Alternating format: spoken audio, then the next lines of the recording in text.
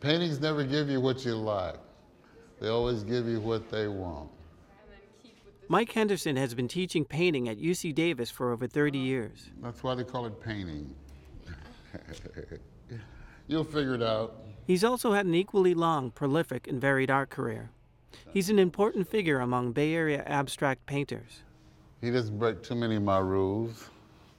He breaks enough of them. And here's somebody who says rules are meant to be broken. Mike's long and improbable road as both a painter and blues musician began in a small farming town in central Missouri. I grew up in a little town in Missouri called Marshall. I had 7 brothers and 1 sister, and we were poor. I knew from the beginning I wanted to be an artist, and when I heard the guitar, I knew that's something I wanted to do too. As we say in Missouri, don't worry that the mule is blind, just keep loading the wagon. But I had a full-time job where I worked at the Viking Hotel there in Marshall. I was shoeshine boy and bellhop and janitor and everything. I started hanging my paintings around the shoeshine stand. There was this customer who had this savings and loan on the corner. He bought a painting from me, and that was a big deal. That man, Leonard Van Dyke, recognized the passion in the young man and helped him get out of Marshall and go to art school. Leonard Van Dyke, the guy who owned the savings and loan, co-signed a loan for me at a bank so I could get enough money for the first semester. The San Francisco Art Institute was the first school that accepted me because all the art schools were segregated. Painting has to be, somewhat spontaneous and something. To get to all those places you need to go, you have to challenge all those people who went before you. It wasn't the easiest start for a kid from a Midwestern farm town, but Mike made it work. It was the mid-'60s, and Mike immersed himself in the vitriolic events of the era. I mean, the political thing that was going on, the social change was going on in the Black community and so forth. I was interested in that too, because I'd never seen Black people in this position before, Angela Davis, Eldridge Cleaver, the Black Panther Party. And so I started going to these rallies, and I did a painting of one day. And it just opened up this deluge. I mean, from then on, it was like I went to a larger scale.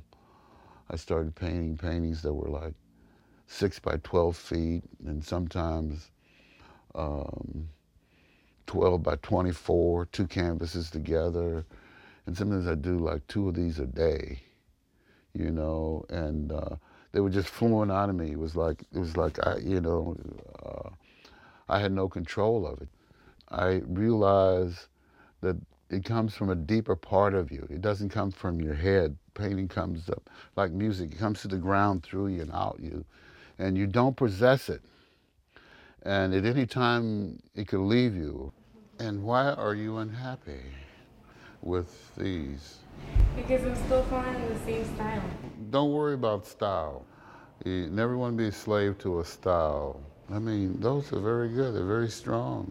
And I think about my own work while I'm talking with the students sometimes, and I'm constantly telling them, hey, I'm dealing with the same problems you're dealing with. Because they never go away. It's the same problems but new questions. On days Mike isn't teaching at UC Davis, he's here in his San Leandro home where he will paint for 12 to 15 hours a day. Frequently, his 10-year-old son Isaac will hang out. This is the one that I'm close to resolving, as I wanted to come in today and take out all my favorite spots. That's the thing with painting, I always try to get rid of all my favorite parts and see, what's really there. I believe, and still believe in, that I've always found when I give that up, a little spot up, it always comes back to the whole painting. I want them to be right on the edge. Imagery and chaos.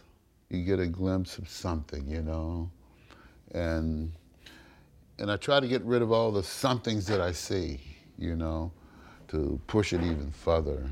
Mike's work has changed over the years, but ever since a fire in 1985 destroyed his studio and many unsold paintings, his work has become increasingly abstract. Fields of color built with large brushstrokes replaced figurative images. The work moved into emotional territory, where the canvas became a place for exploring authenticity and soulfulness. I'm beginning to find it a little bit here.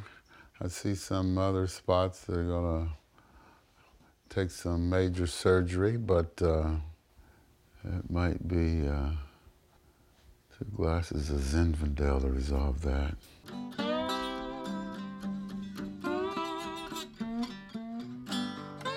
Growing up, Mike wanted to play the guitar too. Mike learned to play and found that San Francisco in the late 60s was a great place for a young blues guitarist.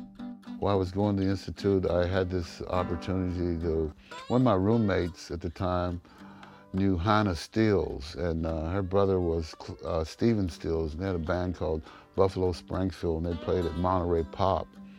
And so anyway, I went down there with him, and music just changed my life that whole weekend. Jimi Hendrix, I'm like, 6 feet from him, Otis Redding, everybody. Going away to leave, won't be back no more.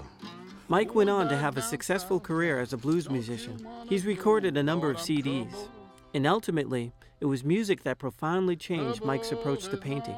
I started painting these thoughts I had about music and using, this big red is like a Ray Charles Screaming or Albert King lick or something like that. Or I want to approach this rectangle like a jazz drummer. I want to break up the time, and